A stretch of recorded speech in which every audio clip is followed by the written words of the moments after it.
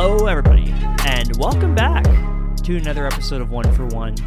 I'm your host, Nolan Schumann, joined as always by my co-host, Miles Fuchs. Miles, we're fresh off of a good time. How you feeling today? Nolan, normally I'd have something snarky to say here, a little bit more of an intro, but there is much bigger things to talk about. Have you watched the new Love is Blind? I haven't yet. No, I I know. was so ready. I'm so sorry. I've been Oh. so behind on like all the television. I've been even trying to watch like a bunch of horror movies for the fucking spooktacular end of October, but yeah, I have not watched Love is Blind, and I'm pretty bummed myself. TBH. I haven't even watched the After the Altar for the second season. You're not missing a whole heck of a lot in the After the Altar. It's kind that I was disappointed in. So, season 3 is getting released in like periods. They do like 4 episodes, and they're going to do another 4.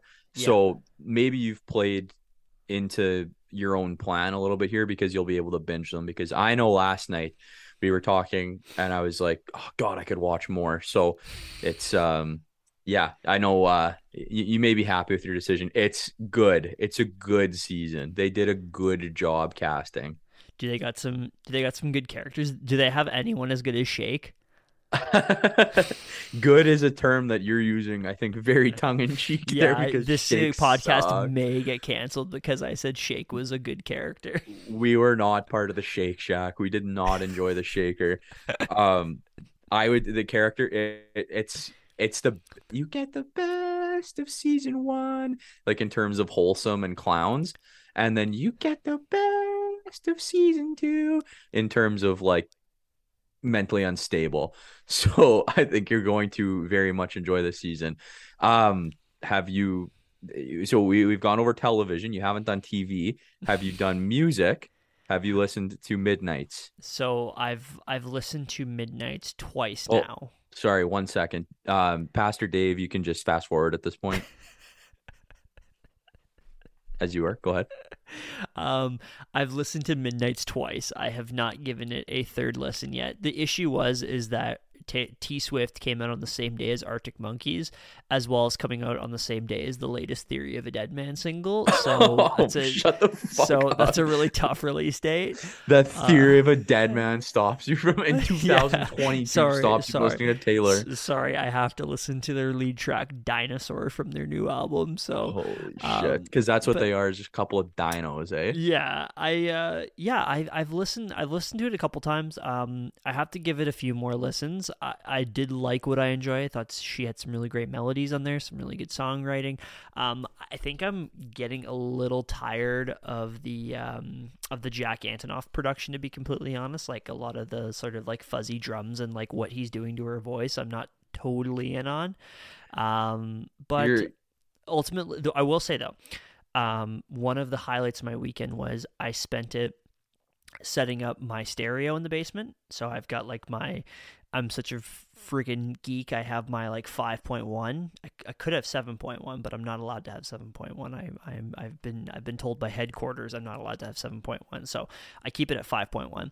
And I got that all set up, and I got like the dynamic settings on my amplifier, and I was playing some of the like hi-fi master tracks off of Midnights, and it sounds incredible. So it's like very well produced. So very well mastered and mixed. So I will give Jack Antonoff and the crew that. What did you think of Midnights? So you're 2 times through it? Yeah, I'm 2 times through it. Give it a couple more times through, and any sort of reservations you have about it are either going to be like magnified or completely gone away, because the first couple of times I listened to it, I didn't enjoy it very, very much. There was a few tracks that I was like, yeah, these are heat, and I listened to the shit out of them. And then I started listening to it through again, and a lot of the songs that I didn't necessarily like have definitely come around. So I'm excited for you to get a little bit deeper into the album. Yeah, I'm a big fan of it. I like the reverb and the weird shit that he's doing. That's the kind of music that I'm into right now. Yeah, I was gonna say that's right up like Miles' alley right there. It is, yeah. That's So like that's Miles's platform 9 3/4. about to run through a fucking wall to listen to some more T Swizz. I listened to shout out friend of the show, Macy G. We were watching football and hockey, and then the album dropped, and we listened to it, and we were both kind of sitting there like, "Oh, this isn't what you want." And then she released the 3 a.m. edition with the bonus tracks, and the bonus tracks brought me right back in, saved it. So some of my favorites from the album are on the back half, if I'm being completely honest. So yeah, stoked about it. And I'm very, very excited for you to be caught up on Love is Blind, because I have some thoughts, and I've been getting some texts as well from friends of ours that are looking forward to hearing their second favorite segment from One for One, which is our Love is Blind banter. So we're soon. We promise we'll be back with it better than ever. But Nolan, Yes. speaking of better than ever, good week of Oilers hockey. I mean, yeah, I guess technically, yeah, it was. It was a little concerning for a second there, but I'm feeling pretty good, man. I'm feeling really good, and man, I woke up in such a good mood this morning after last night. If anyone isn't familiar, we are recording October 28th, which is a Wednesday, or sorry, Tuesday. October 28th, my sorry, guy. October 25th. Oh my God, did I freaking have a short circuit in my brain? Beep, boop, beep. Yes, I'm a freaking beep boop beep. Anyways, October 25th, it's a Tuesday, a day after the Oilers gave a nice little spanking to the Pittsburgh Penguins. I mean, we might as well get to the games. Miles, I'm all over the place. Miles, do you want to do a rundown of what's going on today? I would love to. So we are going to be talking about the games against the Carolina Hurricanes, Carolina Hurricanes, St. Louis Blues, and Pittsburgh Penguins, aforementioned from the last night. We'll do a little bit of Oilers shit, a little bit of NHL shit, some big news out of the NHL, including some reverse retros that dropped. So we're excited to talk about our opinions on that, and then some news going on not only in the rest of the NHL, but in the junior hockey world as well. Of course, we've got my Rockstar of the Week segment. Shout out Zip. But we've got a fun little bit thrown in here for y'all that has to do with the spirit of the season, spooky season. We're going to be doing a draft for our favorite traditional Halloween chocolate bars. So we've got a really fun episode, a really exciting episode, and I think that is a perfect segue in to what was a fun and great game, high scoring, that was an offensive explosion, the 6-4 win for the Oilers on Thursday, October 20th against the Carolina Hurricanes. A storm rolls into Edmonton as the Carolina Hurricanes come into town on their West Coast Canadian road swing. It's a battle of former Leafs goalies as Frederik Andersen and Jack be nimble, Jack be quick. Jack tends the soup and has a big stick in net. Did you like that? You thought I was going to say dick, but I didn't. You're like Pierre Maguire. I am like, oh no, I was going for more of a Gene. I wanted a little more of a Gene, not a creepy Pierre. Dustin Byfuglien. Zachary Martin Hyman, who is in fact an author of a children's novel, opens the scoring of the game at the 8:22 mark of the first period on a power play goal. Assist going to Ryan Nugent Hopkins and the defensive liability Tyson Barrie. It's 1-0 Oilers. That's the way it would stay until the second period scoring frenzy started, where Andrei Svechnikov was evening the score at the 1 minute and 38 mark of the second frame. Oilers love starting games and periods off by giving up a goal. The Oilers come back with a shorthanded goal 7 minutes after that off the blade of Ryan McLeod. Assists go to Nuge and Bush, 2-1 Oilers. Evander Kane decides that he's going to get the monkey off of his chest and scores his first of the year from a McDavid assist, and we are up 3-1 against a very good Hurricanes team. You're feeling pretty good at this point, right? As a fan, you're feeling pretty good. Up against the Canes, rock on. But Andrei Svechnikov says "Dos svidaniya" and gets his second of the game 2 minutes after the Kane goal. This guy was built in a lab to tuck pucks and drink vodka. 3-2 Oilers going into the final frame. The Oilers start the period off by Czech's notes, not immediately giving up a goal, as Nuge scores at the 1 minute and 24-second mark of the third period from a Hyman, or as I wrote, Zyman, and McDavid dish. The Oilers are back to a 2-goal lead. The Svech show continues to march on, and he completes his hat trick on the power play 2 minutes later, and we are back to a 1-goal lead. Leon Draisaitl, ladies and gentlemen, you may remember him. He reminds everyone at home that he is in fact still a lethal weapon and scores a power play goal from Nuge and Connor, 5-3 Oilers. Martin Necas, the free agent apple of my eye, scores on the power play and makes it a 1-goal game with 12 minutes left in the period. This is a lot. This is a high event hockey game. This is what you like to see. McDaddy puts the final nail in the C-walk barricade and ends the Storm warning as he slides the puck into the empty net. Assist to Leon, 6-4 the final score. The Storm warning is officially over. Jackery Campbell turned away 36 of 40 shots in a very solid performance. The Canes got 40 shots on net. Oilers finished with 33. Oilers won 51% of the faceoffs, and both teams were 2 for 5 on the power play. You may be wondering, how many times did I hear Ryan Nugent-Hopkins' name in that highlight package? Well, I'll tell you, because he had a massive night. 4 goals, 4 points, 1 goal, 3 assists, and he had 21 and a half minutes on ice. Good for the game's first star. Andrei Hatrikov was second, and McDavid, who also gave us a very casual 4-point night, was the game's third star. Nolan, what were your thoughts on the game against the Hurricanes? Big scoring game, lots of offensive firepower, but how did you feel about the boys' performance there? I still think that the team showed a lot of the signs that I've been worried about for the first few games, especially just by allowing so many high danger chances in this game. It seemed like everything that came into the Oilers zone was basically like a 5-alarm fire going on in front of their own net, and luckily Jack Campbell had to make some really incredible saves. The first few goals, especially the first Svechnikov goal, was a tough one by Jack Campbell. I want to say it was it wasn't the hat trick goal. The second goal, I actually more put on the blame of Tyson Barrie.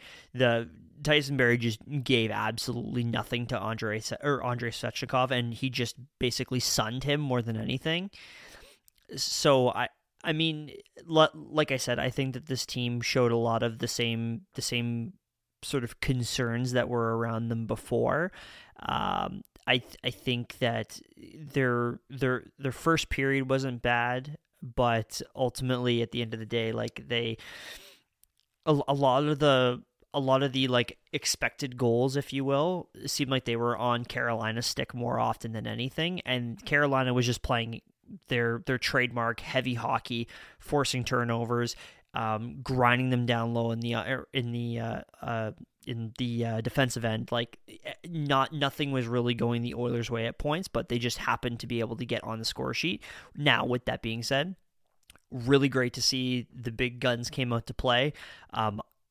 Leon, who we will get to a little bit later on in the show today, was offensively pretty good. But I think that he still had another step he had to get to, and we'll talk about him in the next game and then the game following that, because I think that there's kind of a tale of two tapes right there. But ultimately, it was just it was a good win. It was a big win. You beat a big team. You beat a really good team, and ultimately, you have to try and carry that energy onto the next game.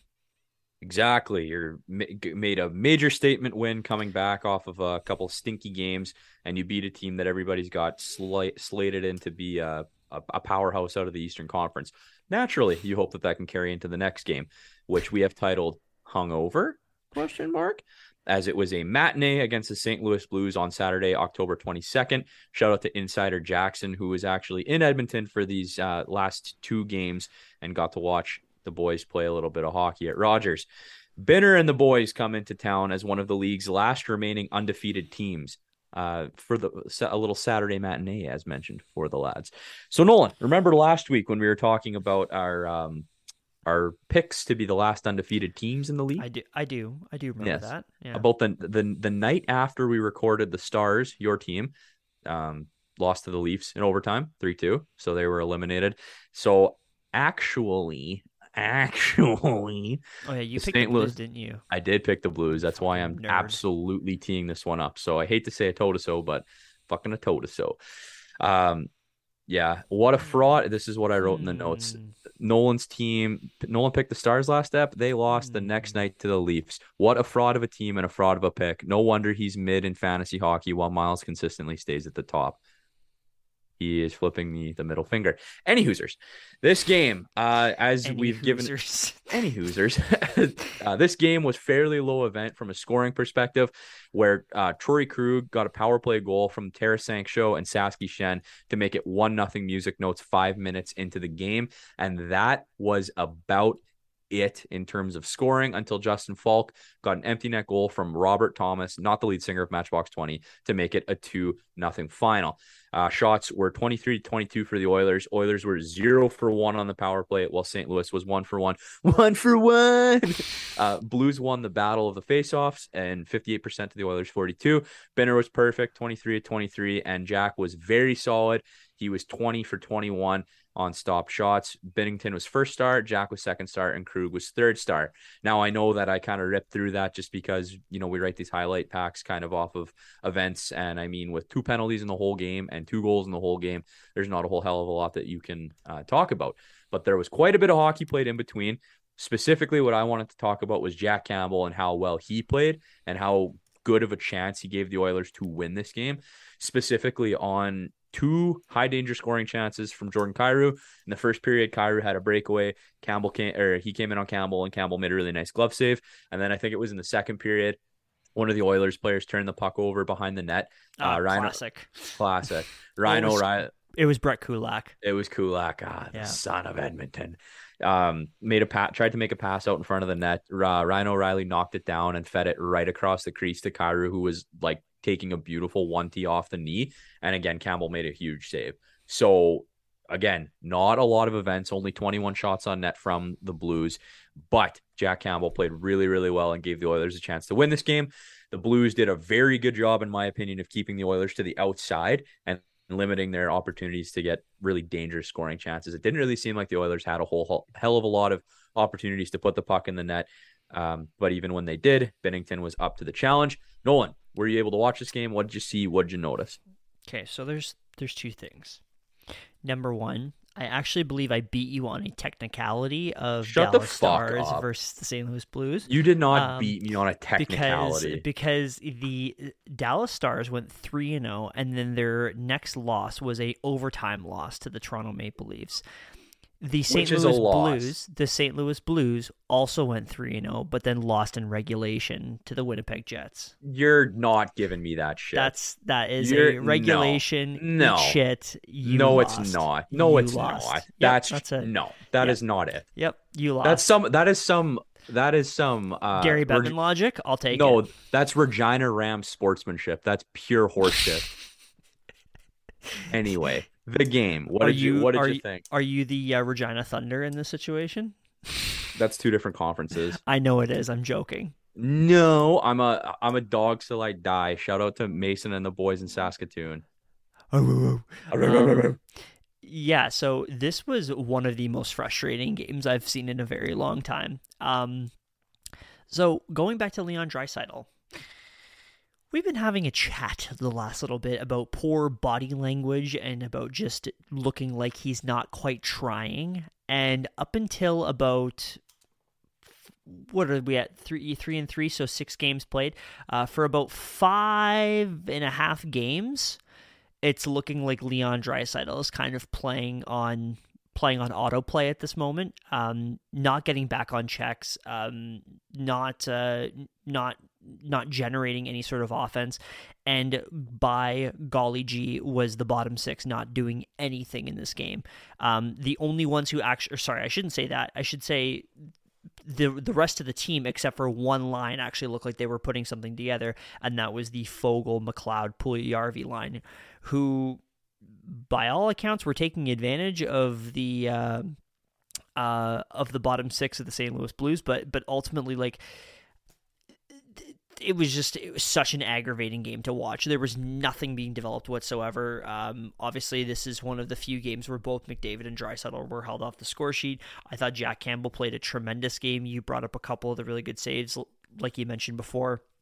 So that's been really good to see. He actually looked like a number one goaltender in this game. But yeah, it just, unfortunately, there's just going to be games like this in your season, and you might as well get one out of the way right away. I thought St. Louis showed a lot of structure. I thought Colton Parayko had a tremendous game. I thought he was really, really, really good. And I thought Evan Bouchard was not particularly good.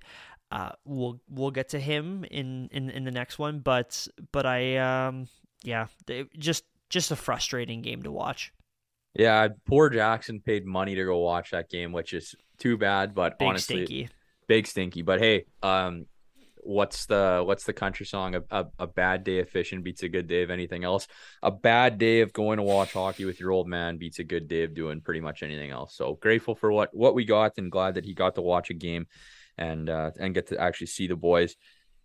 But with that out of the way, the Oilers finally wrap up their 6-game homestand to start the season. They have the red-hot regulation Pittsburgh Penguins coming into town in a game that I have titled "The Boys Are So Back." 6-3 win Monday, October 24th. It is McDavid versus Crosby, Crosby versus McDavid. Always a show. The Oilers are looking to start the year and the homestand 3-3, which is something I think that we can live with. It's not ideal, but a 3-3 split to start the year is more than okay. More than okay is roses. It's fine. It's livable. Yeah. I said that already. Make the best out of a bad situation. Exactly. When life gives you lemons, make lemonade and then add vodka. CC was praising the likeness of both stars before this game, having played with both. Woodcroft decided that he was going to go with the 11-7 split this game, his favorite thing to do. Crosby is 4-0-1 versus the Oilers. No, that's not right. I don't know where I got these numbers, because last year, even then, I think the Oilers were better than that. Forget that. Soups in net. Let's get crazy. The Oilers finally score the game's first goal, and who else but King Zachary Martin Hyman from the Dentine Daddy scores on a very efficient breakaway move to put the Oilers up 1-0. Nurse gets his twig up on Crosby, who bleeds like a little bitch, giving the Birds without flight a 4-minute power play. The Pens make us pay off of the stick of Ricard Raquel, who came from a team also named after a bird, but that bird could fly. Nolan, pop quiz. Who was it? The Anaheim Ducks. Quack, quack. And it's a tie game mid through the first period. Crosby does Crosby shit and makes it 2-1 Pens. Rare goalie point here, as Tristan Jarry actually got goalie point, as Tristan Jarry actually gets the secondary assist on that goal. So the Oilers go into the first intermission down 1 goal, 2-1. Second period starts with Rust scoring a brutal bank in off of Campbell to make it 3-1 Penguins. And at this point, it looks like the Oilers are lifeless. No legs, no ambition, and by all accounts, you think that this one is going to be a tough rest of the game. Tough rest of the game, Nolan. Try tough rest of the season, because Connor McDavid comes in on a 2-on-1 where Jeff Petrie ties him up. He loses his footing and he goes hard into the post. He's slow to get up and immediately goes into the tunnel for further evaluation. The entire fan base holds its collective breath as the Oilers go on a power play. Tyson Barrie scores a power play goal from Nugent Dry to avenge the captain's injury and gets the Oilers within a goal. This is good stuff. We have a little bit of a Twitter joke every time that Evander Kane scores, where Nolan goes through the stages of grieving and congratulates him. So a shout out to the Twitter presence, but attaboy Kaner. After a buzzing middle period by the Oilers, they finally get one past Jarry, and we're even at 3s. Assist on that goal goes to Leon. Welcome back, Leon. Thank you for doing German things when we need you the most. Nuge gets another point, continuing his red-hot streak with 2 minutes left in the third period. This was assisted from Kulak and Hyman. It is 4-3 Oilers. Sensing blood in the water, the Great White Shark attacks. Leon Draisaitl scores with less than 30 seconds left in the frame. Sick goal. Assisted. That was, sorry, I don't mean to cut you off. I know that we're going to probably talk about like effort and all that stuff after, but like that is the Leon Draisaitl that we need. Need is emphasized here, especially with McDavid out. You need your best players to step up, and the best guy on the ice there had to be the best guy, and it certainly was. A textbook or Kodak Draisaitl moment. Assists go to Kane and Nurse. The big guns, as we've mentioned, showing up to play, and it's a 5-3 game. Oilers finished that second period against the Penguins with a franchise record 26 shots on goal. Ooh! Ooh, that is good stuff. The third period was a great 20 minutes of hockey from the Oilers, who did not allow Pittsburgh back into the game at any point. McLeod gets the insurance goal from the Carhartt King himself, Derek Ryan, whose truck was idling. Unreal pass. Unreal pass. I'm gonna get it. I can't wait to discuss that. Okay, sorry. Yeah. Go on. It's fine. Derek Ryan, big fan of him. A guy who works on the rigs and still plays professional hockey is just tough to come by. But he gets the assist on the Clowder goal, makes it a 6-3 Oilers final. 47 shots to the Pens, 35. So the Oilers 47, Pens 35. Oilers won 54% of the faceoffs, went 1 for 3 on the power play, and aside from that first period blip, were able to finish the game 4 for 5 on the PK. So stinky special teams to start, but they got it figured out as the game went on. Leon's 3-point night got him first star. Nuge's big 2-point night gave him second star, and the teammate of the year and all-around good guy Evander Kane gets third star after a 2-point night with 21 minutes on the ice.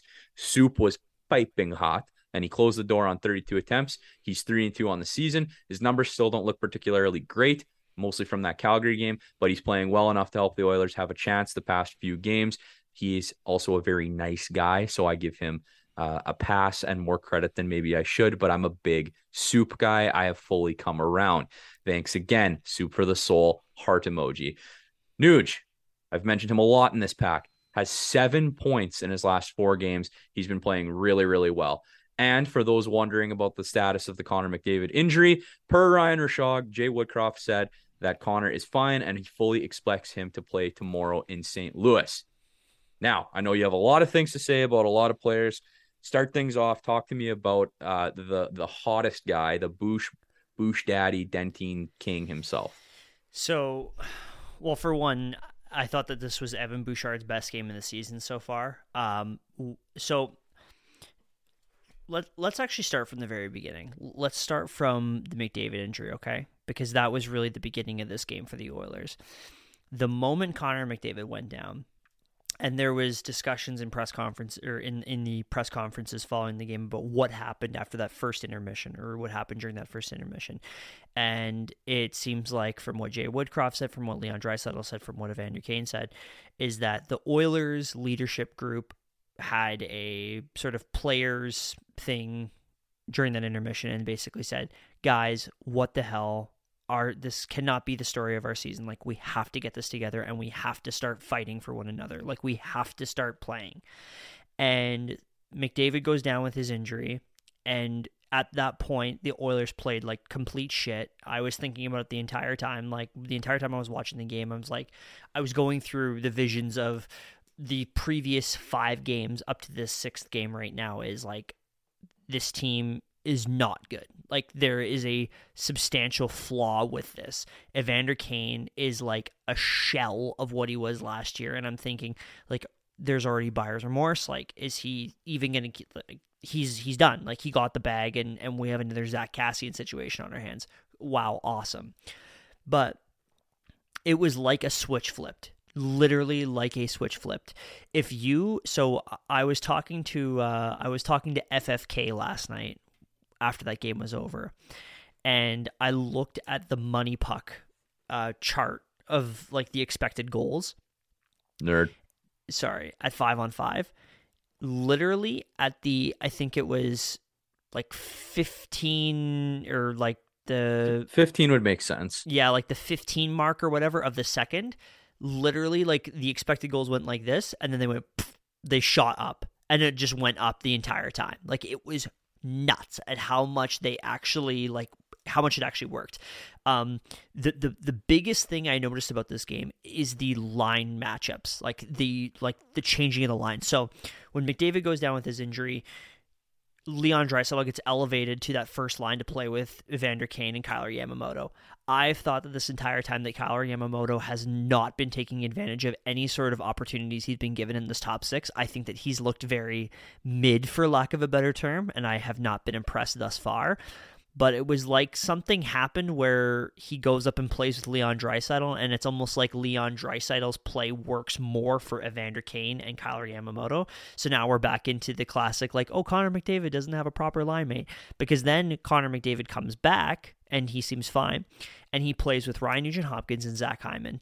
and that line looks completely different. Like, it looks completely different. In addition to that, for Foegele, McLeod, and Puljujarvi still play together. They look great. McLeod plays in between Shore and Derek Ryan, so he's double shifted to be in between the two of them. I mentioned the Derek Ryan play. Derek Ryan's pass, so it's seemingly a 2-on-1, but the 2-on-1 is more of developing into a 2-on-2, but they still have a little bit of room on the Oilers side where Derek Ryan could either take the shot or he could try and make the pass over to Devon Shore. He can clearly see in his peripheral vision, or he's just trusting the fact that Ryan McLeod is probably there, and dishes it off behind him. And it's like, what makes Derek Ryan such a great player? It has nothing to do with athleticism. It has nothing to do with skill. Well, that's kind of mean, but he's got a little bit of skill. But it has nothing to do with his shot. It has everything to do with the way Derek Ryan thinks the game and how smart he is of a player. He notices Ryan McLeod on that back end play, and the moment that Ryan McLeod has the puck on his stick, he has all the space in the world to fire on net. And that is what just blew my mind. That goal was that, and the Leon Draisaitl goal, where Leon actually showed like he had a pulse for once, which I don't know what the hell happened. It was, like I said, Leon Draisaitl just flipped a switch and he was a completely different player again. He was the Hart Trophy candidate from before. I know that I'm kind of rambling here. I apologize, but the D pairs, you mentioned Evan Bouchard. So Woodcroft shakes up the D pairs. Brett Kulak and Evan Bouchard play together. This is something that should have been done from the get-go. I have thought Brett Kulak should be playing with Evan Bouchard by the end of last season. You combine the way that Brett Kulak covers in his own zone, how good of a skater he is, with the cerebral passing of Evan Bouchard. And Evan Bouchard doesn't have to play that sort of... He doesn't have to be... I shouldn't say conscious or conscious in his own zone, but he doesn't have to have that stress on him that a guy like Brett Kulak can cover. Just a quick number. I know that I talk about expected goals and you called me a nerd because of it, and I know that it's not the be all end all, but like Brett Kulak and Evan Bouchard in 21 minutes playing together at 5-on-5, 71.67 expected goals for that pairing. Then you still had Darnell Nurse and Cody Ceci, who I still think have been the Oilers' most consistent pairing thus far. I think that they've both complemented each other incredibly well. The third pairing, there needs to be something done with it. I have no idea what they're going to do with Tyson Barrie and whomstever is going to be in there. But man, I absolutely loved the turnout of this game because it wasn't getting lucky. It wasn't a type of game that you would see from the Oilers last year in the last remnants of the Dave Tippett era when they were going on their crazy long hot streak. There was a fundamental change once the lines were mixed up. And I think if Jay Woodcroft is smart, he's going to stick to these lines and he's going to continue to explore this because I like, especially that McDavid with Nuge and Hyman line, I absolutely loved. Yeah, you don't want to sound too much like a walking, breathing NHL 23 player archetype kind of guy, but it seems like the way that these lines got juggled up, players that have more complementary skill sets playing together really shined. So go back to Yamo for 2 seconds. Puljujarvi is supposed to be, or was supposed to be, the guy that was playing up with McDavid. And the media loves to bash him in Edmonton about how he wasn't able to produce. And as you alluded to, Yamamoto really wasn't doing a whole hell of a lot with McDavid either, but was getting a pass for some reason. So I'm hard on Yamo for his lack of efficiency or ability to capitalize on playing with Connor. But whatever, I think he had like 3 shots or something in his time playing with McDavid before the juggling. So we need a little bit better from Yamo. But I know that this is very like lame of me, but I bet you I know that this sounds very lazy, but I bet you any money if Jesse Puljujarvi's name was Jesse Smith from Spruce Grove, Alberta, it'd be a different story. Oh yeah, they'd be licking his boots, man. 100%. But regardless, Also, side note, ever since they switched back to the Royal Blues, I swear to God, Gamma looks smaller. Yeah, I can see that. I don't know. I would say that he looked more like 5'10" when he was in like the Navy Blues, whereas in the Royal Blues he looks. It's probably because there's less jersey space because the orange takes up his shoulder and then there's less body. I feel he just looks smaller, but anywho, yeah, that would make sense just based on how colors work, right? And like your perception of whatever. I'm not a fucking artist, but anywho, um, yeah, Yamo plays his best hockey when he's with Draisaitl. I think that that's something that we've learned over the past 3 seasons, going back to when he came up from the AHL and was playing with Nuge and Dry and had that crazy second half of the season. Love that line together. They're awesome.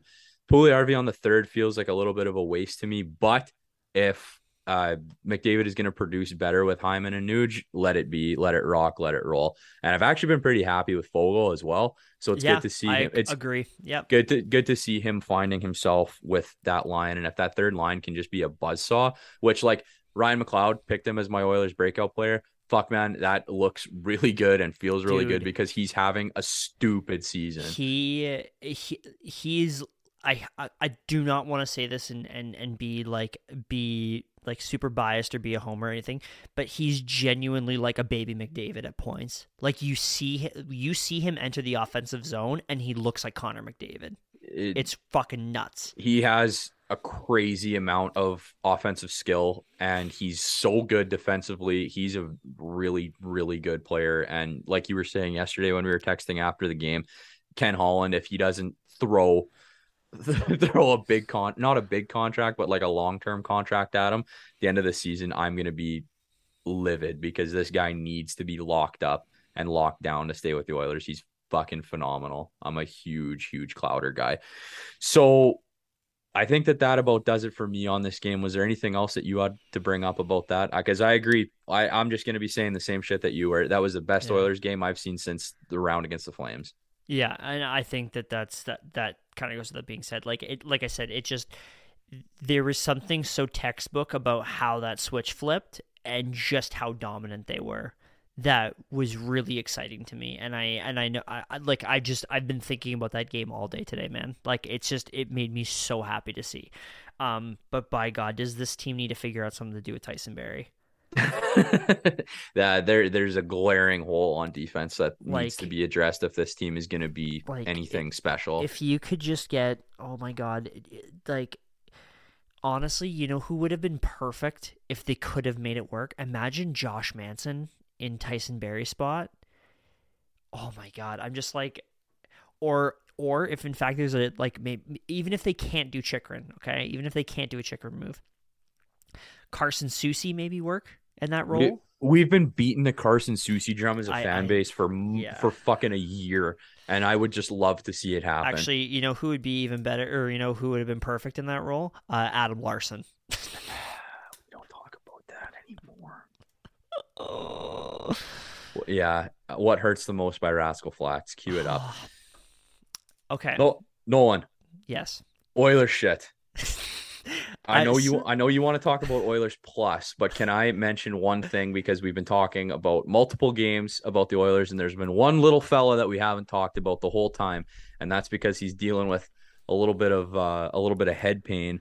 And that is one Mr. Dylan Holloway. After he got lit up by Lyubushkin in that game against the Sabres, he has been out of the lineup. Have you heard anything about his status, if he's going to be coming back? Because as we talk about how dynamic this team is and how these lines are shaking up, I can't help but wonder what is going to happen when Holloway is back, because he's damn good as well. And there's going to be a vacuum somewhere in that top nine that he's going to need to, or hopefully fill into. And I just hope that it doesn't end up, hurting the chemistry that's established, or that it doesn't result in him going back to Bakersfield. So here is the thing. I think they're going to take their time bringing him back. However, I think that he's probably destined to go back to Bakersfield. And the reason why I say this is because both Jay Woodcroft and Ken Holland have both said that they do not want to bring Dylan Holloway up to play a fourth line role. If in fact Warren Fogle and Ryan McLeod and Jesse Puljujarvi still playing well, then I think that you should keep that line together. Do not mess with it. Leave the top six alone. Do not touch a thing with it.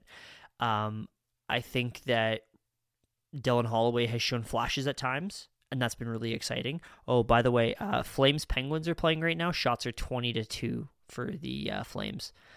Very crazy. Calgary needs to buy Edmonton several cases of beer because the way that the schedule's been set up this season, they've just been getting the tailing sloppy seconds. Exactly, of good teams that are coming off of a back-to-back on the road from Edmonton where they're playing a very good hockey team and then going into Calgary tired, heavy legs playing against the Flames. So the Flames are getting handed a couple of nice ones. So a couple friends of the show, FFK, second shout out, whatever, and Prudes, both of them are at this game watching the Sid show. So shout out to those guys. But anyways, going back to Holloway, I just don't know if he's shown enough necessarily in the regular season to warrant himself a like top 9 role. With that being said, I've been saying this from the get-go. They need to cut back on the minutes for McDavid and Draisaitl. Connor McDavid is averaging 24 minutes a game. That can't happen. That cannot happen. Teams do not win the Stanley Cup with their top stars playing over like 21 minutes a game. What I would suggest is bring Dylan Holloway on, put him in a fourth line role, but don't let that fourth line role be 7 minutes a game. You bring him on and you crank down McDavid down to 19 minutes a game. You crank down Leon Draisaitl did all of that last night in like 17 minutes. Like, that's nuts. Yeah, crazy what guys can do when they're rested. I do think, though, that a byproduct of the amount of minutes that he's been playing that they've been playing has come from like game script, where the Oilers are down and Woodcroft is just using his trump card and throwing out the Blue Eyes White Dragon as much as he can. But I believe with the changes to the lines that we've talked about, if that ends up sticking, if that ends up working, you'll see those minutes come down a little bit as the team will be more successful, right? Yeah, I think that the jumping to McDry pairing needs to chill out a little bit. Like Jay Woodcroft is kind of showing a little bit of a tippet tendency, as I like to say. Like, you can't jump to McDry that quick. Like, that is a last minute, you are in the third period and you're down by 2 goals with 10 minutes left in the game. You go to that, and I don't think that they quite have like the pair, like the line combinations figured out, because I find that they end up running Draisaitl, McDavid, and like Kane together, and I do not like the look of that. I think it kind of smells bad. But anyways, long story short, I would like to see Dylan Holloway come back and play in this lineup, but you have to allocate minutes for him.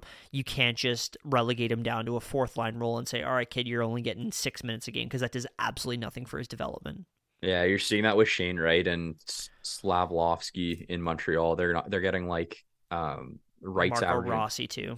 Yeah, they're averaging like 6 minutes and 10 minutes respectively, which is I don't understand what Seattle's doing with that. I don't get it. Like, why are you playing one of your top? Why are you playing a guy that was the first overall pick for like 2 years straight? Why are you playing him 6 minutes a game? You are not even getting an idea of whether or not he's good or not. And like, you are a rebuilding, no offense, Seattle, but like trash franchise right now. Like, come on, give the fans a little excitement. Exactly. Let them see a kid rip around and shoot some pucks. Speaking of ripping around and shooting pucks, have you had anything to do with Oilers Plus? Okay, so I want to talk about this. So, Miles, for those who don't know, Oilers Plus. I was gonna mention this. Okay, so I wanted to talk about this because I believe it dropped after we did our second episode. So it was like revealed just before the season started. So whoever isn't familiar, and this was also off of the backs of somebody took a picture at the Oilers concession stands and saw how expensive the Oilers concessions were. Oof. Like, outrageous. I think it was like 2 popcorns and a pop each. We don't say soda here. We say pop, right, Miles? This is a pop show. Absolutely. and I think it was like 2 popcorns and 2 pops came to like $38 or something. It was something outrageous. Burgers and beers were $56. Oh, and it came with a bag of chips in each one. Yeah, like no fucking thanks. Miles, do you think that those chips get sad? No, those chips are happy because they're going to a customer. Because they're going to a very rich customer. The chips that don't get picked, that sit on the shelf, those chips get sad. So anyways, so in addition to charging their fans an arm and a leg at concessions, and also charging, this is a little story, they also upped the prices of their jerseys in the Ice District store to $320 for an authentic jersey. Completely ridiculous. Just padding Daryl Cates' wallet. While we're talking about inflation, the Oilers are also the 4th highest average ticket price in the NHL. So to go to a hockey game in Edmonton is like a status symbol at this point. Shout out Jackson. Got to go to 2. Probably had a burg. That's not like a beer guy, so a few pops for him too. Yeah, what's like an old royalty thing, like an old event that royalty would go to because they were the only ones that could afford it, like above the peasants. Something like, yeah, there you go. Yeah. Oh, the over just describing healthcare in the United States. That's like getting anesthesia and 1920. Yeah, exactly. I got the price to reset your arm with or without a painkillers. Dude, that's literally modern day America you're describing, my friend. God, this is a show of political commentary now. Anyways, so we're talking about how outrageous the prices are. Then, so the Oilers put out this tweet and they basically said, who is interested in a show like Oil Change? And everyone gets all excited. If you're not familiar with what Oil Change is, you're not a real Oilers fan. But anyways, I'll give you a quick rundown. Basically, it was like a behind the scenes sort of thing.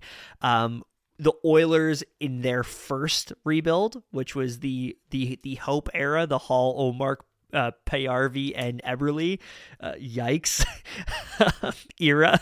And there's some really funny gems on there. There's like the Scouts' obsession with Eric Goodbranson and Dylan McElrath. Like, dude, and Nuge gets a puppy. Yeah, Nuge gets a puppy. There's also the Hall and Eberle living together was a big storyline. Can you imagine the shit that if those walls could talk? Dude, that'd be so much fun to hang out in that apartment with those two.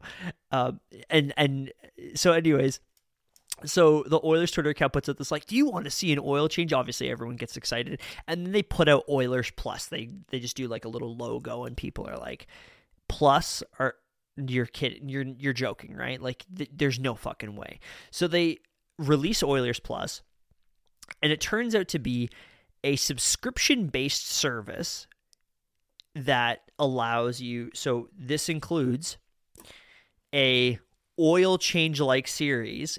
I put that in quotations. We'll get to that.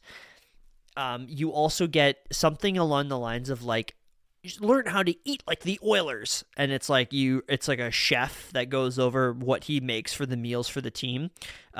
Train like the Oilers, and it's like some shitty exercises. And the best part is that this isn't with players, it's all with Tony Brar, like their Oilers TV host.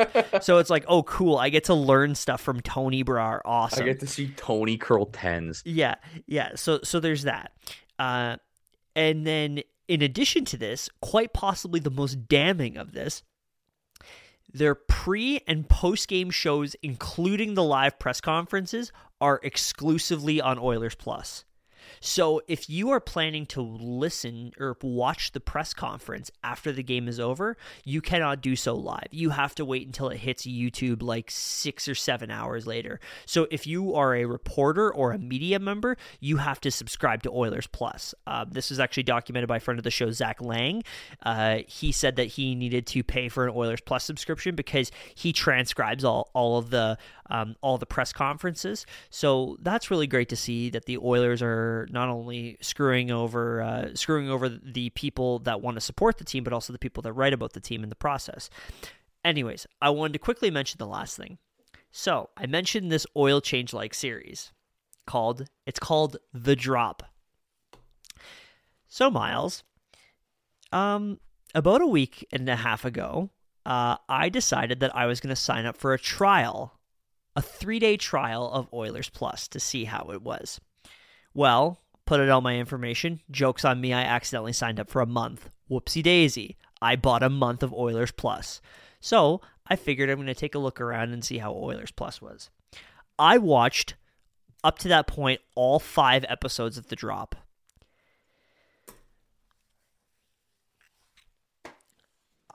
I cannot describe how much of a waste of money that was. Like, can't even put into words. It is tantamount to watching a highlight pack with press conference audio in the background. Oh my God. The only interesting thing it showed was like there was like the rookie camp stuff, like for this upcoming rookie camp, it was like, and it was all just hand jobs to the Oilers, to like Oilers alumni. Like, oh, Craig McTavish is here. I was the last guy to play with a helmet. Congratulations, Craig. Move on. It was like Duncan Keith when he retired. Oh, I remember being here when I was younger. Cool. That's amazing. And then it was like, I remember there was like a trade deadline episode, and it was just Ken Holland going, yeah, I got to see how much money I have. I got to see if I can even afford that. But ultimately there was like no behind the scenes locker room stuff. There was absolutely nothing. It was the most basic of the basic bullshit you can get. And all it was just propaganda by this team.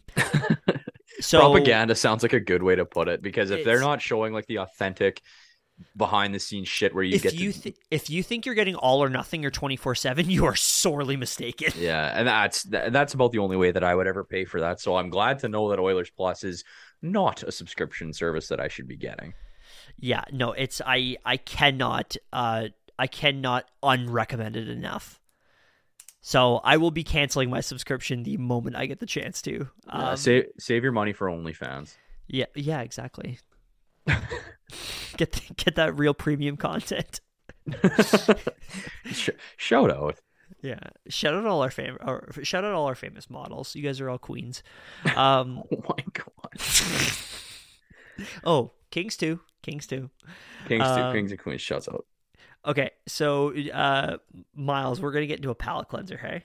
We are, and I think we need to get the energy up for this bit, because this is going to be a lot of fun. So, spooky season is upon us. Trick-or-treaters are going to be coming to your door in the next few days, and it has sparked a bit of a debate in the online community of what the superior chocolate bars are, Nolan. And I've decided, or thought, that we should do our own little draft of Halloween chocolates to see what we're feeling, what the flavor of the month is. So essentially the way this is going to work is we each get 4 picks, just like an NHL draft, of what the best chocolate bars are. The parameters that I'm setting, because I don't want to hear any Ontario bullshit where you're like, give me a damn, and I'm like, what's a damn? You've never had a damn? Oh, I forgot that they don't have those in Saskatchewan. So the parameter is it has to be. The fuck is like, a damn? I don't know. I thought that you'd have some weird chocolate in Ontario that comes in a bag instead of a box. You know what I'm saying. Okay. So the parameter is it has to be a regular chocolate bar that you can get from like a superstore in the box. No free ads. In the boxes of like 4 assorted chocolate bars to hand out to trick-or-treaters. Fair enough? Okay. So, okay. That's fine. So I was going to determine the draft order based on who's pick for the last undefeated team was, but in a show of good sportsmanship, I will allow you to go first overall for the chocolate bar pick. Okay. So for one, just want to set a parameter here. So it's specifically chocolate, correct? Yeah. No like gummy candies. Okay. Secondly, do you count like Smarties and M&Ms?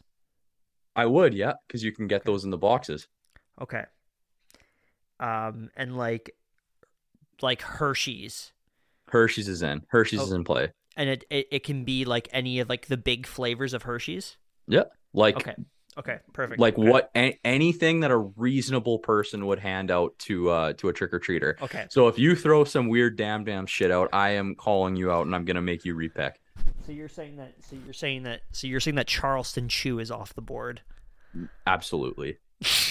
Okay. And does it specifically have to be Halloween chocolate? Has to be a Halloween chocolate. Fuck. But you can still get it during Halloween. But it has to be of. in one of those boxes you hand out to trick-or-treaters. You have to be able to buy it in a bulk Okay. pack, Okay. a bulk assorted Okay. pack. Okay. So, okay. Listen. I've been consulting with my war room. We could obviously go by the consensus, but like Steve Yzerman and the Detroit Red Wings, I prefer to choose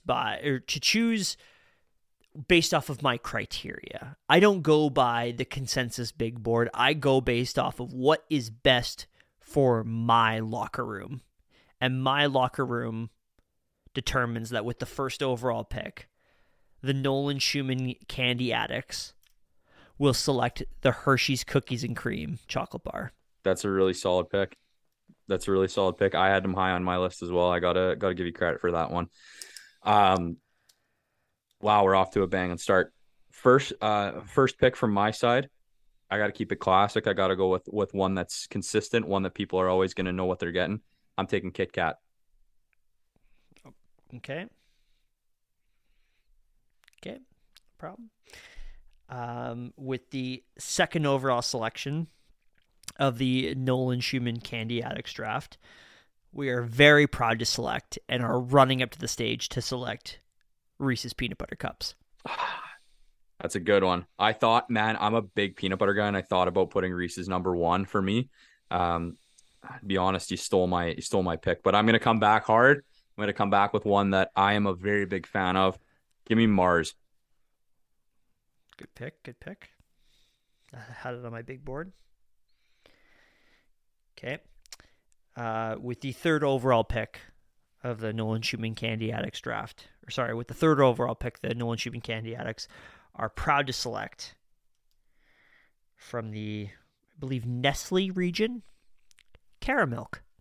That's another damn good pick. You've snaked me on two. So I got to come back with my peanut butter boy, and I'm taking the Wonder Bar. Okay.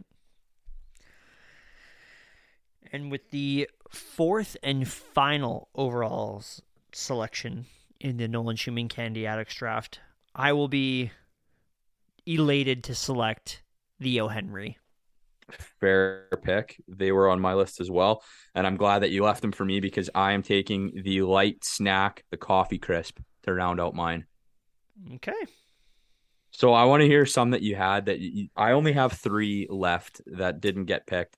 I had the crunchy you said O. Henry and Oreo, sorry, or Aero, the one where the bubbles melt. Yeah.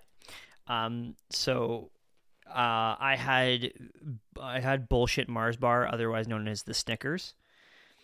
that was on the board. I also had the Baby Ruth. I do like a good Baby Ruth. The one I was asking you about on technicality about the, like, does it have to be a Halloween candy, were mini eggs. I love mini eggs. Yeah, so mini eggs are terrific, but that would not fly. That would have been protested. But to that's like the Panthers trying to take Ovechkin the year before his draft because of leap years. That's so good.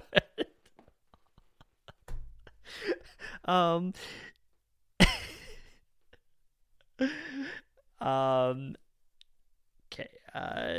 I will. You'd actually be surprised to know my top four on my big board are my top four selections.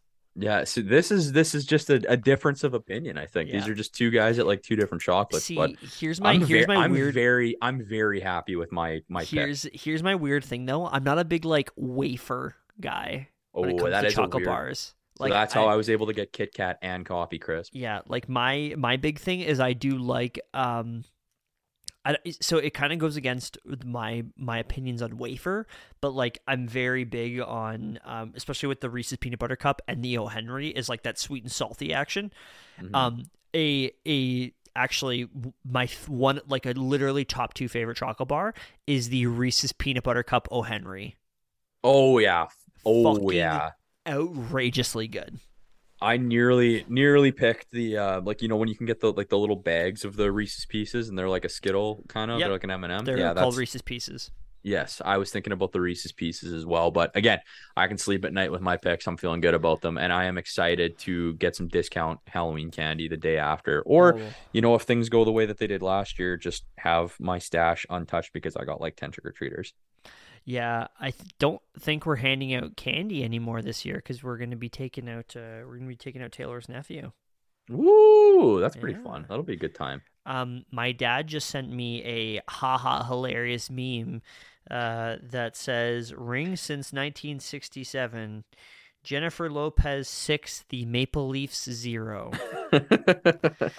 Just as an FYI, in case anyone wanted to know. Okay.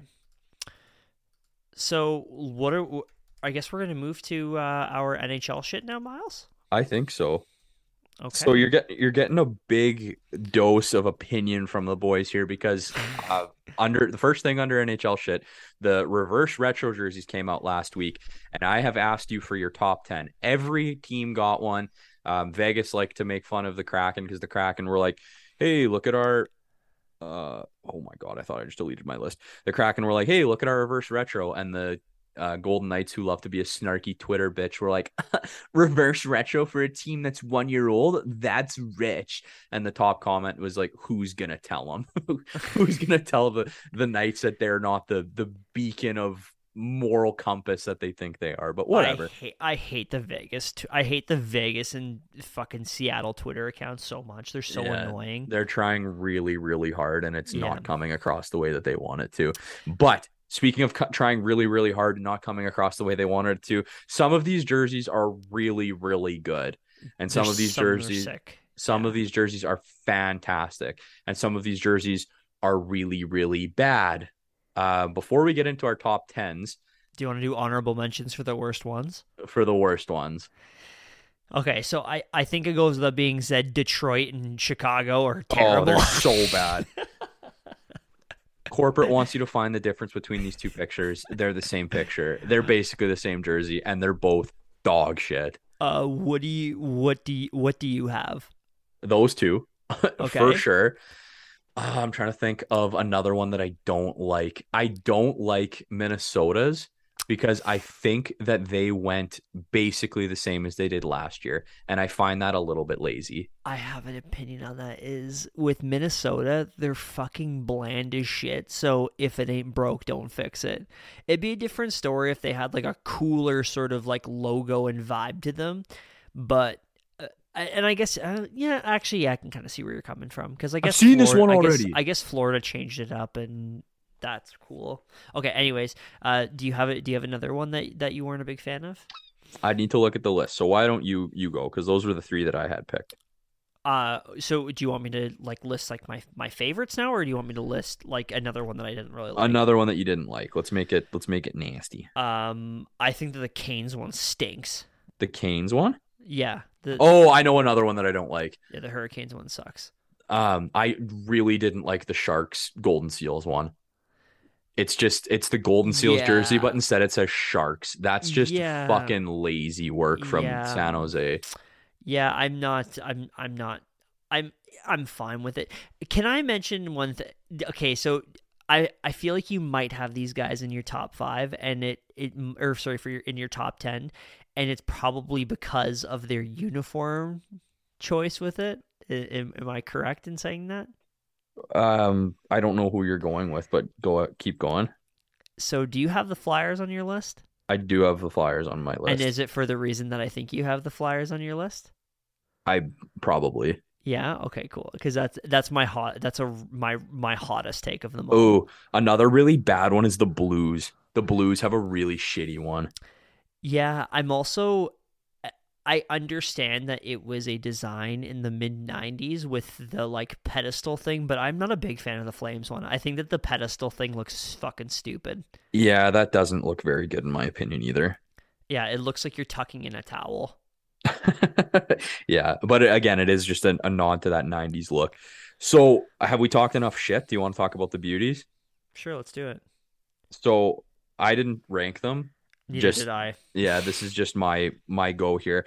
The Capitals reverse retro Hell is a yeah. is a Fuck. thing of beauty. Absolutely. Yep. That's super nostalgic for me just Yep. because growing up in Odessa and Vibank, the minor hockey team in Odessa is the Eagles, and that's the jerseys that we would wear growing up were the old caps with the screaming eagle in the white and then in the black on the road. So to see them go with the black screaming eagle, I feel like I'm playing pee wee hockey, ripping down the wing, and I think I'm Alexander Ovechkin. Like that is a beautiful, beautiful jersey to me. I'm very happy Hmm. with how they did that. Yep.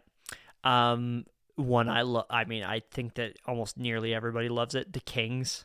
Yeah, it's I gorgeous. love the It's so Kings one. nice. It. I think, man, they need a rebrand so badly. They have to go back to purple and gold. Like that is, dude. Could you imagine? Could you imagine how good Kevin Fiala and Quentin Byfield would look in the purple and gold?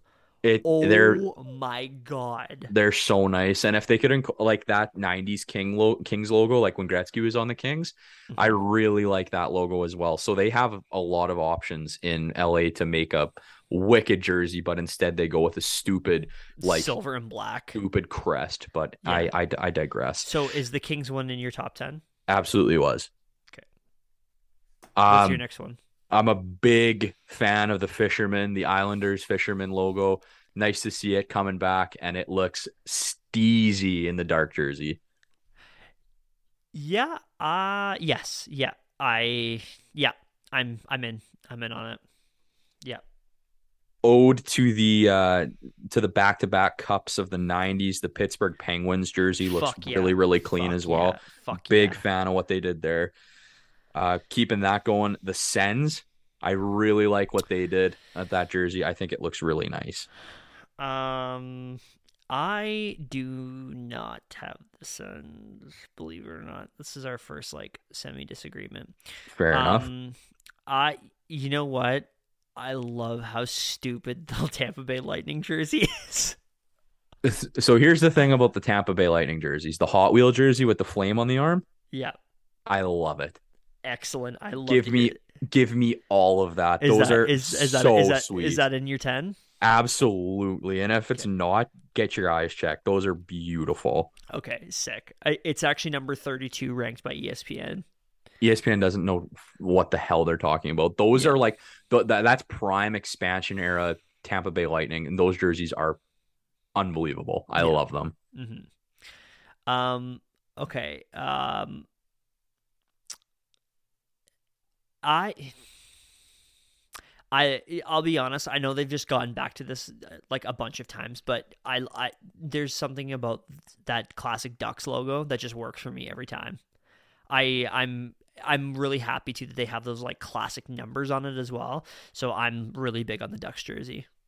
Yeah, they weren't on my list. I think that like as sweet as that logo is, I think it's a little bit played out. And if they are gonna do it, I like to see it like with the purple and like the Hmm. teal. I think that that's when it looks its best myself. So I don't have that one on my list, but I can give you a pass on it for sure. One that isn't like I like the Yotes Hmm. with the cacti along the base of the jersey. I think looks really cool. So I had the Yotes on mine. Dude, Lady Liberty. That was a miss for me. Oh, really? Yeah, again, they basically did the exact same thing that they did last year. They just changed the striping on the arms. Yeah, that's fair. How do you feel about the Canucks one?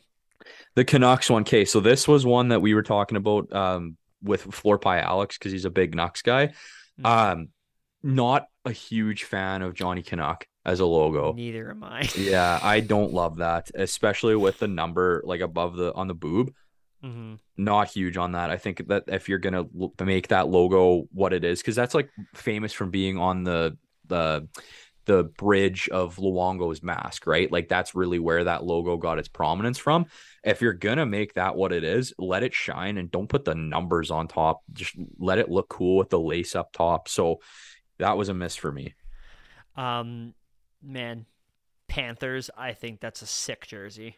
Like, I think that the colors are so sick on it. And then especially when the players were wearing it, like the photo of Aaron Ekblad in his hot boy sunglasses wearing the jersey on the boat, very sexy. Very South Beach. Didn't make my list, but I can certainly see how it would. I very big on the Sabres. I thought that they did a Yep. nice mix of bringing back the goat head, but keeping that like weird Buffalo era, like the shit Buffalo, you know what I mean? Like the arched one when Yeah. they were with the yellow, silver, and navy. That was still like a cool color combo, but they put the right crest on it. So I'm excited to see that jersey on the ice. And I'm just a big goat head guy in general. Okay. We talked about the Flyers already. Did they make your list or no? No. So my hot take is I think the Cooperalls is such a like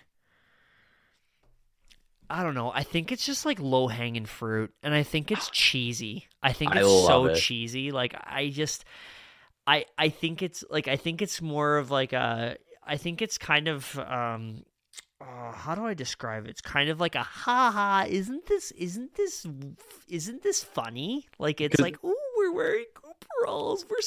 We're so witty. I because don't know. The Cooperalls got dragged, man. So it's funny to Yeah, see. for It good is reason. They funny. suck. I know, but when these guys come out to do warm-ups with no bucket, the Cooperalls, this retro jersey, and missing teeth, I am going to feel straight out of the 80s and I'm going to punch somebody in the face.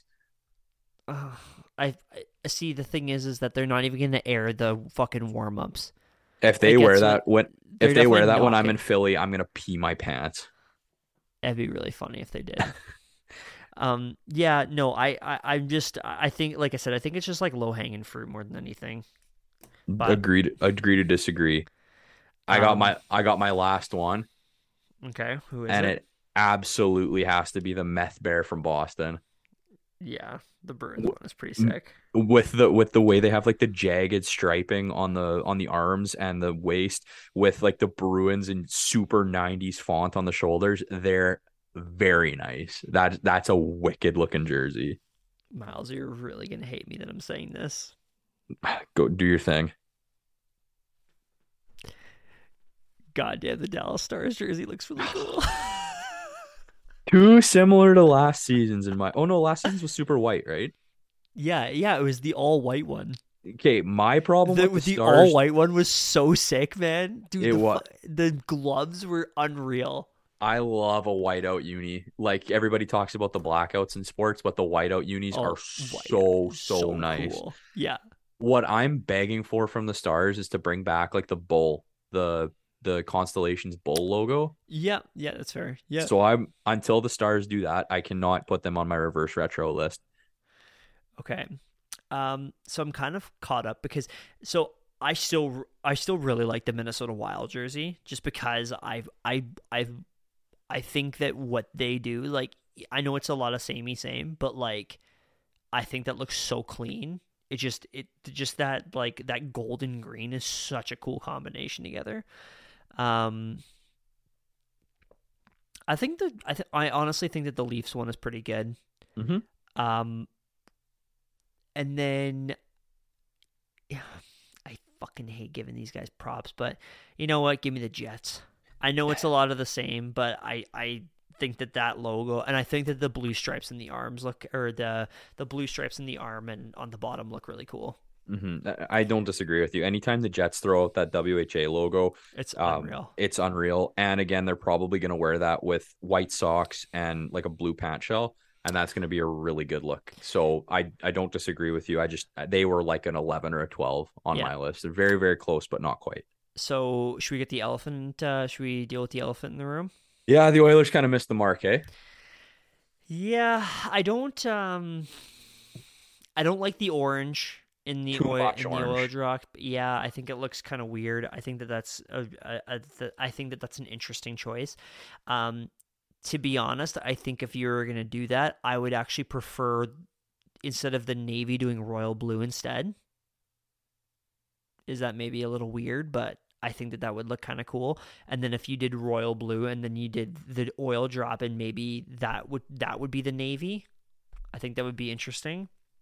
I think if they just kept the McFarlane what it was Yeah, and if that's another made thing too. Yeah. if they kept the McFarlane what it was and left the drop orange, I think those jerseys would be really, really cool. You know what, man? You know what actually could have been interesting is because they don't have an orange jersey right now. If they did the orange, and I know that we just talked about too much orange, but if you were to like contrast the oil drop, because there's just something we like distracting about the oil, about the orange oil drop on top of navy. I think if you would have went orange as the base of the jersey, and then if you would have went like either a royal blue or a navy in the oil drop, I think that could be kind of interesting. Um, yeah, I don't know. It's fine. Let's put it that way. It's fine. It's very mid, right? Yeah. And that's the unfortunate thing because they had such a good opportunity with that McFarlane to just even if they just would have put it out as was in the early 2000s, fans would have screamed. I would have bought Yeah. one. Like that would have been an incredible choice. So it sucks to see it go the way that it did, but I mean, at the end of the day, we're getting a lot of really cool jerseys, and we're gonna for a lot TB of different franchises. It's gonna be really cool to see them hit the ice. TBH, all these will be on sale at some point. Yeah, get them at a blowout price if you really Yeah, love one. But exactly. run, don't walk to get that Tampa Bay jersey. It's so cool. So cool. Speaking of so cool, Nolan, hmm so cool. The Canucks slide has been ice cold. They have lost 6 games in a row to start the season. Captain Bo Horvat was quoted as saying, "It's been a lot of years in the rebuilding stage. At this point in the season, it just feels like it's never going to happen. I feel like we're never going to win again. My jersey got thrown on the ice last year. I'll never forget that for as long as I play." That quote, because like we like to have fun about the Canucks here. We like to make fun of the Canucks, but that really kind of hurts for a guy like Bo Horvath. That makes me feel a lot of sad. Yep. Yep. Man,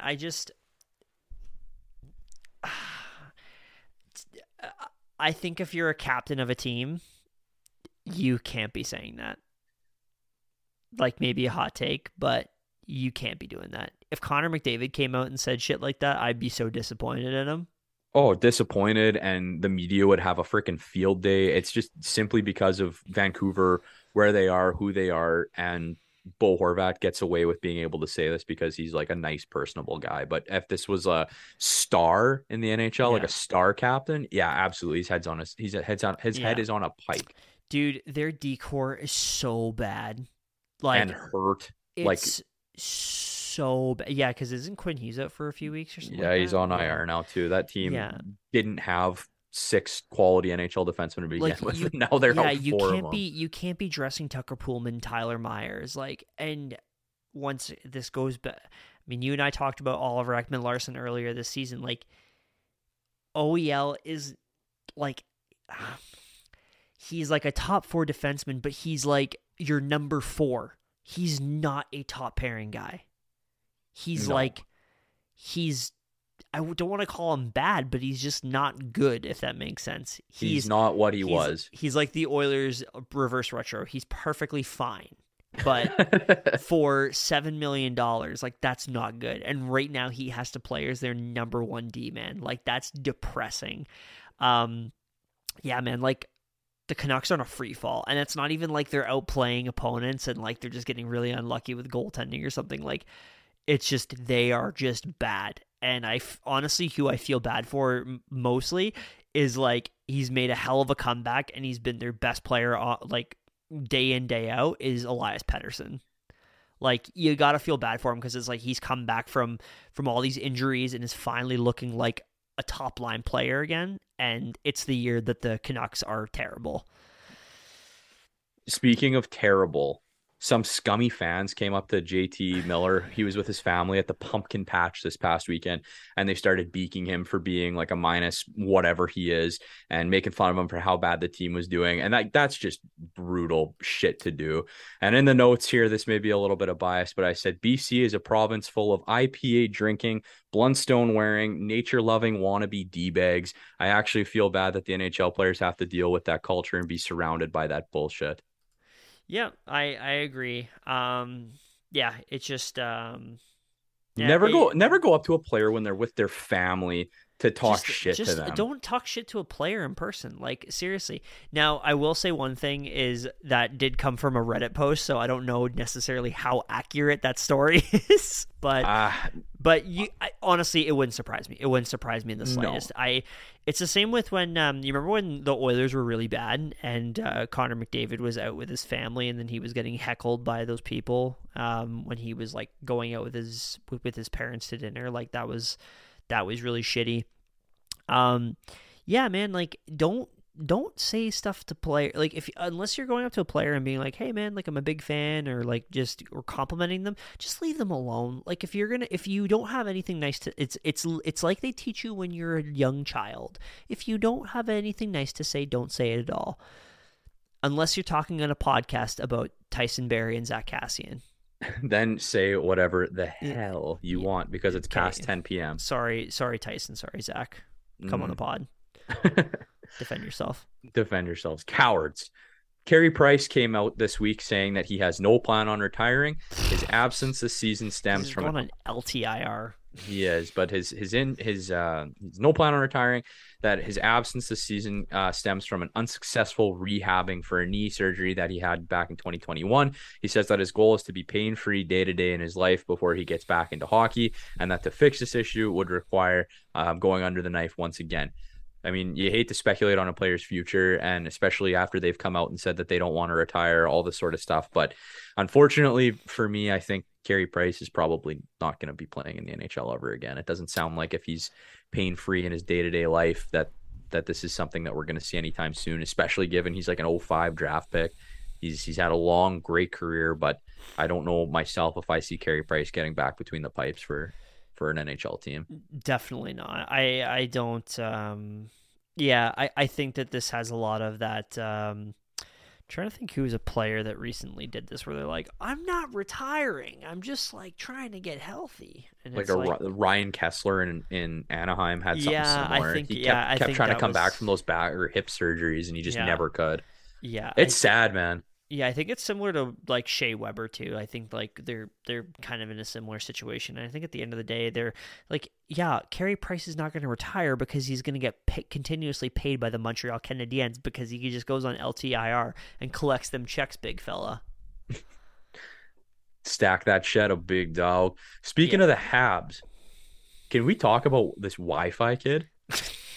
How do you say his name? I'm not trying. I'm not going to try either. The only thing with the Wi-Fi nickname is it's like low-key a little xenophobic, but it's, but you know what? If he's like, oh, my teammates called me Wi-Fi, then and he's like, that's a thing. Is like, okay, if that's what you want to do, that's what you want to do. But yeah, like he's like come out of nowhere, man. And he's a rock star.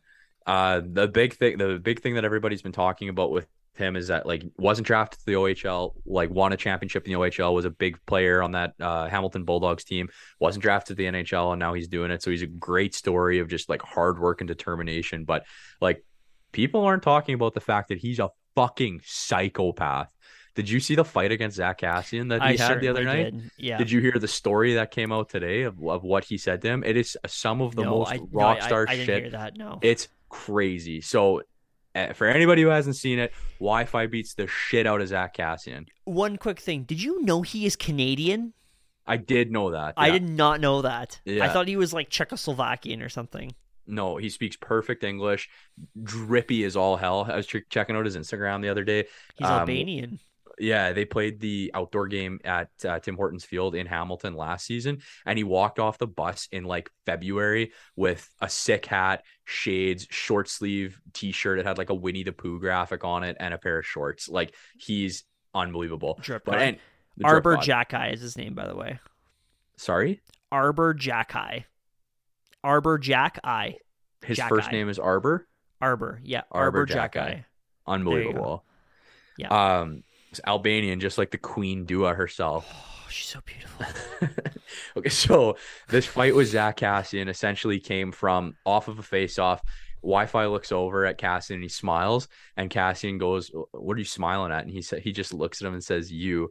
And then Kassian asked him if, or you, comma, want to go? And Cassian said certainly, and then they scrapped, and Wi-Fi kicked the shit out of him. So I was listening to I don't want to give free ads, but Steve Dangle actually had a pretty good take on this. Where your brother lost at birth. Sorry, no, don't say that. That's not nice. He actually had a pretty decent take on like this fight. Is like Zach Cassian should not be fighting anymore, man. Like he has taken far too many head injuries to this point. Like how many times have we seen Zach Cassian just get absolutely knocked out, and then he's into another situation where he's got like an orbital bone fracture or some shit like. I feel like that can't be healthy that you're still fighting this much into the late stages of your career as you are. Like, he's played a lot of hockey, man. A lot of hockey, a lot of hard minutes. And he got some hard knucks chalked at him from an Albanian king. I definitely fear for Zach Cassian and just hope that he finds what he's looking for. Speaking of finding what you're looking for, Phil Kessel last night tied Keith Yandle's NHL record for the Ironman streak on October 24th at 988 consecutive games. Let's put this into a little bit of perspective because this floored me when I was reading this. The entire Golden Knights roster combined for their consecutive games played is half of what he is at. They are 442 consecutive games. All of the other active skaters dressed, right? Nuts. Mm-hmm. The next highest player on the team is William Karlsson. He's got 65 consecutive games played. Not very much. I feel like that says more about the Golden Knights medical staff than it does about Phil Kessel. Yes and no, but this is where it gets crazy. If you take Karlsson to break Kessel's record, he would need to play every game from now until the 2033-2034 season, and Phil would have to miss a game somewhere in between there. Yeah, it's quite insane, as they might say. For a guy who sucks hot dogs, subbed out water for Blue Powerade and Coke to play 988 games in the NHL consecutively is flabbergasting. Dude, he's just the best. He's the best. Phil. And he's probably going to hit the 1,000 game mark. He's more than likely going to be a record that you never see broken. That is psychotic shit. From Amanda's brother. I know that Phil Kessel's like a big talking point for a lot of people in NHL circles, and he's like kind of a meme and stuff, but man, he's become like a really underrated player. Like in Phil Kessel's prime, man, he's so good. He was so good. Elite goal scorer, like wicked shot for what he was. Insane playmaker. Like he could pass the puck like there was no tomorrow. And can we talk about very beginning of his career, his second or third season? He beat cancer. Yeah, beat testicular cancer and then a shoulder surgery, and then proceeded to play every game after. Like Phil fucking doesn't make sense as a human being, because every other NHL player, like Connor McDavid, what's your cheat meal? And he's like, oh, I like some baked chicken wings, and you're like, okay, right on. You ask Phil Kessel what his cheat meal is, and it's probably something like off of an epic meal time. Like it probably doesn't even make bacon sense. Strips and bacon strips and bacon strips and a whole bottle of rye. Like Kessel's nuts, and I have a lot of respect for him as a meme and as a player. I still love that picture of when he was selling his house in Pittsburgh, and there was this like it was single chair, a single chair in the theater. Yeah, my agent said to set it up like that so it looked like it was a bigger room. I don't actually watch movies like that. Yeah, okay, Phil, like whatever. You're watching Agent Cody Banks on the screen. Yeah, I'm just a really big fan of Frankie Muniz and Hilary Duff. I think he's a great actor. Very underrated. Speaking of underrated, Rasmus Dahlin is doing some crazy shit. He's the first defenseman in NHL history to score in each of his team's first 4 games. That's awesome. We love to see it's 5. The streak continued to 5. We love to see a young king succeed. I know you're a big Buffalo guy, big Rasmus fan. How does that make you feel? I mean, man, I was listening to another podcast on the way home here, and they were talking about the vibes in Buffalo. Immaculate. They're straight up immaculate right now, man. Like, this team is genuinely so fun to watch, and I don't necessarily know if they're going to carry, like, you have to carry a lot of energy, and they are really enjoying the fact that Craig Anderson is playing at the top of his game again, and He, Eric Comrie is playing really well. Like they're Craig riding. Anderson is leading the league in like goaltending statistical categories. They are I on made fun a of him. they are on a major PDO bender right now, so that is something to keep in mind. But this team's having a lot of fun, and that's all that matters is that they're having fun. And it just seems like if there's one team that deserves to have, if they don't make the playoffs, this is a team that deserves a franchise altering player. And I understand that they've had their fair share of first overall picks and high lottery picks. I get that.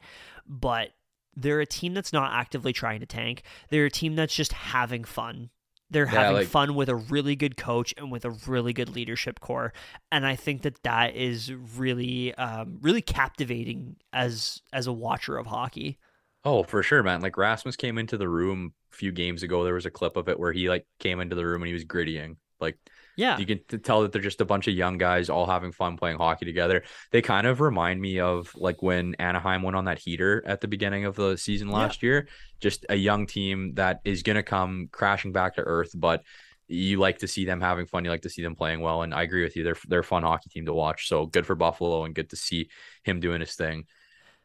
I actually, believe it or not, I actually think that Buffalo is a better team than what Anaheim was showing earlier on. I think that they have a style that could actually carry on, if that makes sense. Like I think that they actually have something where they could kind of really milk this gravy train for a while. Gravy train. Gravy I don't know train. why I would milk a gravy train. Why, like, that doesn't really make sense. Good job, Nolan. But Hey, anyways, can't milk an oat, but they still have oat milk for sale. Boom. 20, Sens. 21st in expected goals. Oh, not Who? great. Sabres? Yeah. The Ooh, Edmonton team that Oilers, number 9. Sorry, go number on. nine, stat guy, big stat guy. The Sens have won 4 games in a row and are undefeated at home. Go off. Shout out Shane Pinto.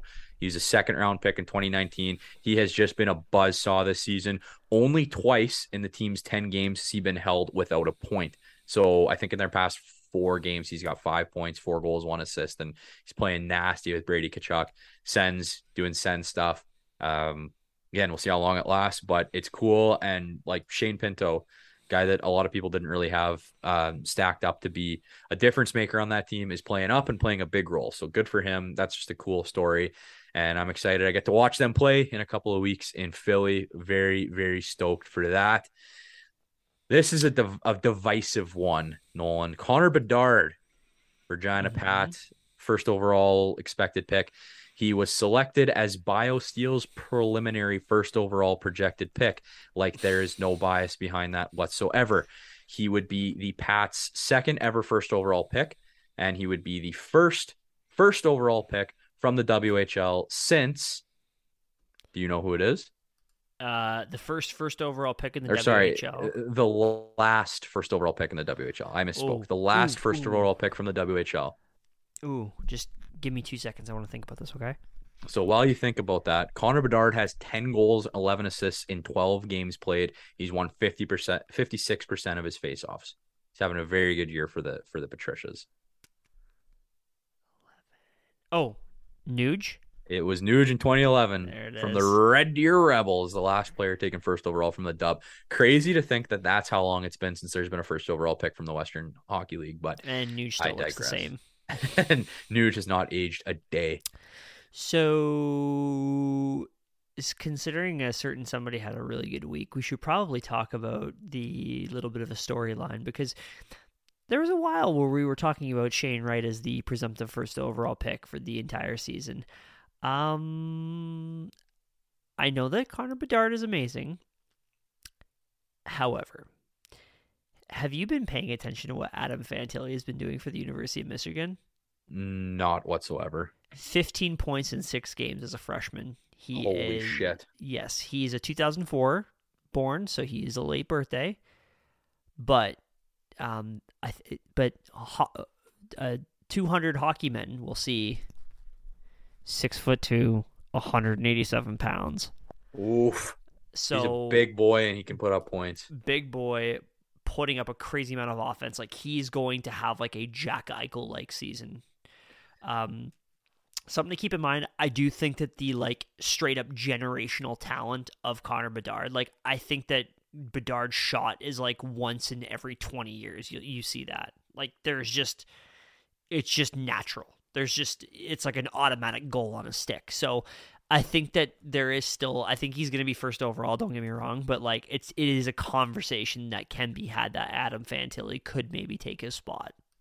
I am saying this on the record for what may not be the first time, but I am a depreciating Bedard guy. Ooh, really? Yeah, I've been watching a few Pats games. A good friend of mine has season tickets. Shout out Bon. So we've been going to a few games together, and I haven't really loved what I've been seeing from Bedard. Like he's putting up stupid numbers, but he has an attitude and not a good attitude. He's quite a baby back bitch in a lot of situations, and it seems like he really only starts to try when he gets the puck in the neutral zone past the red line. That is when he gives a shit, and he's looking to just put up numbers. He's not playing like a captain should be, and he loves to whine. He loves to sit back, take cheap shots, shitty penalties. He doesn't really play a game that's going to make the Pats like a contending team. He's very, very okay if they lose out in the second round. Interesting. I will admit I have not watched very much Connor Bedard WHL stuff. I've obviously watched his international play as well as just like seeing what scouts have said and stuff. So I've never taken that into consideration. It could just be one of those things where he's just being a fucking nerd until he gets to the show. And but I mean, obviously that's still not a good habit to have, but you never know, right?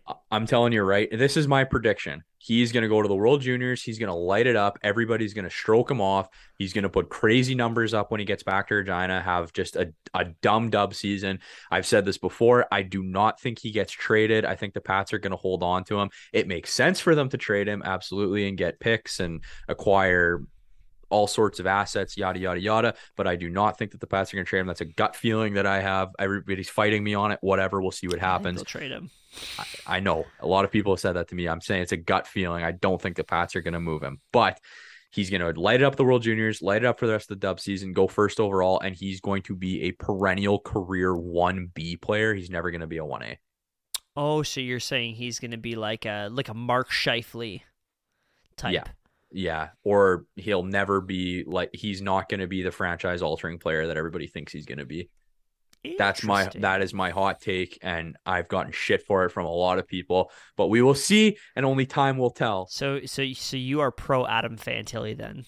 I am just or actually no, you are pro Matvei Michkov. I'm just a hater. You are pro Matvei Michkov. That is a dangerous thing to say. Nolan, I am pro one thing. Pro rock stars. Pro rock star, because there's a term that gets thrown around a lot these days, and that's rock star. But to find someone who is truly rock star requires scouring the depths of the internet.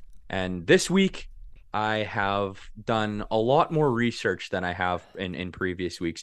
There was a number of options for this week's Rockstar. Very well could have been Ray Ruckshell. He's a 49-year-old playing junior college defensive end at a science school in North Dakota. That's pretty sweet. That's pretty cool. Very well could have been Toast, a cat from the UK who had an entire book dedicated to her. Very cool, very sweet. It also could have been the truck driver from Florida who flipped over a semi and lost an entire load of Coors Light, doing God's worth, ridding the earth of that piss and allowing us to enjoy the superior light beer, no free ads, Bud Light. But Nolan, the rock star of the week has to go to somebody deserving, and I have found that candidate. It is Scott Salvador, the 34-year-old from New York who took home the title of America's Next Top Mullet at this year's contest in Ithaca, New York. His mullet, as he affectionately refers to it as the Lord's drapes, has been growing for 4.5 years and took home the grand prize of $2,500. So while I was doing the research on this, I found some of the names of the other finalists. I just looked up his fucking mullet. Nuts, hey? A 4.5-year dedication to his mullet. Shout out to Scott. Morgan Wallen, eat your heart out. He actually kind of looks like Morgan Wallen in this picture. Everybody looks like Morgan Wallen when they have a mullet. Everybody. So some of the other finalist mullets also had names. Some of the notable ones here: the Wisconsin Waterfall, the Whistling Kitty Chaser, which we need to cancel. We need to cancel him because this man's name is Buddy and he's 40 years old and he calls his mullet the Whistling Kitty Chaser. That guy sucks. Not only gross because he's 40 years old and his name's Buddy, but he's also problematic in the way that he believes that catcalling is still okay. He is not a rock star. Another name of a mullet is the Papi Fuego, also from a man in his 40s. But this one might be the worst. The Oregon Trail is the name of one of the other guys' mullets. So mullet culture, very sick, very much alive. Basically, all of these dudes in their pictures were wearing pit vipers. I could barely handle it. It was so on brand, so sick. But yeah, shout out to Scott Salvador, this week's rock star. Last year's winner got 17,000 votes. So there's actually some traction here. And I know we're making fun of America's Next Top Mullet, but I thought this was very cool. All of the proceeds for America's Next Top Mullet go to a great cause.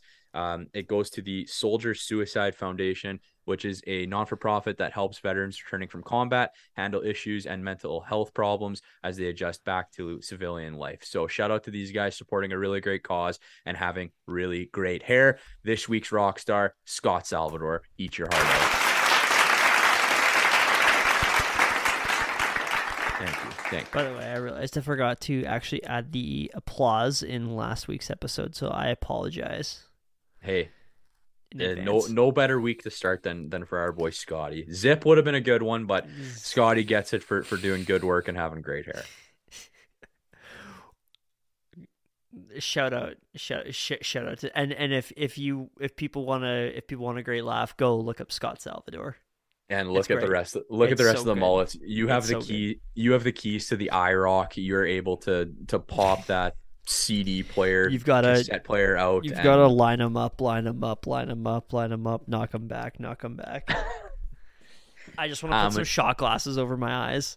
I'm gonna need some whiskey glasses for the games that they got coming up this week. Nolan, tomorrow, Wednesday, the Oilers are playing in St. Louis on October 26th. They're playing the next night in Chicago, October 27th. And then they are in Calgary for a game against the Flames, the second of 3 Battle of Albertas of this season on Saturday, October 29th. Maybe a good night to enjoy some chilly ones. Nolan, how do you think the Oilers are going to do in this upcoming week? Let's say they climb back to above 500 and go 2-1 this week. Nice. You were the optimistic ostrich last week. I will gladly take that on this week. I am thinking the Oilers are going to go 3-0. Very big week on the road. They're playing hot. They're looking hot. And I think that they are going to do it and translate some dubbies out there. They have to harness the energy of last game. Like, there is... My God, if this team can find that gear again, they are unstoppable. Absolutely unstoppable. They got a redemption game right off the hop against the Blues after losing to them 2-0 just a week ago. So it'll be good to see them get back on the ice and go in and beat the shit out of Jordan Binnington. Not physically, but mentally. Mentally and on the score sheet, because that's what we like to see.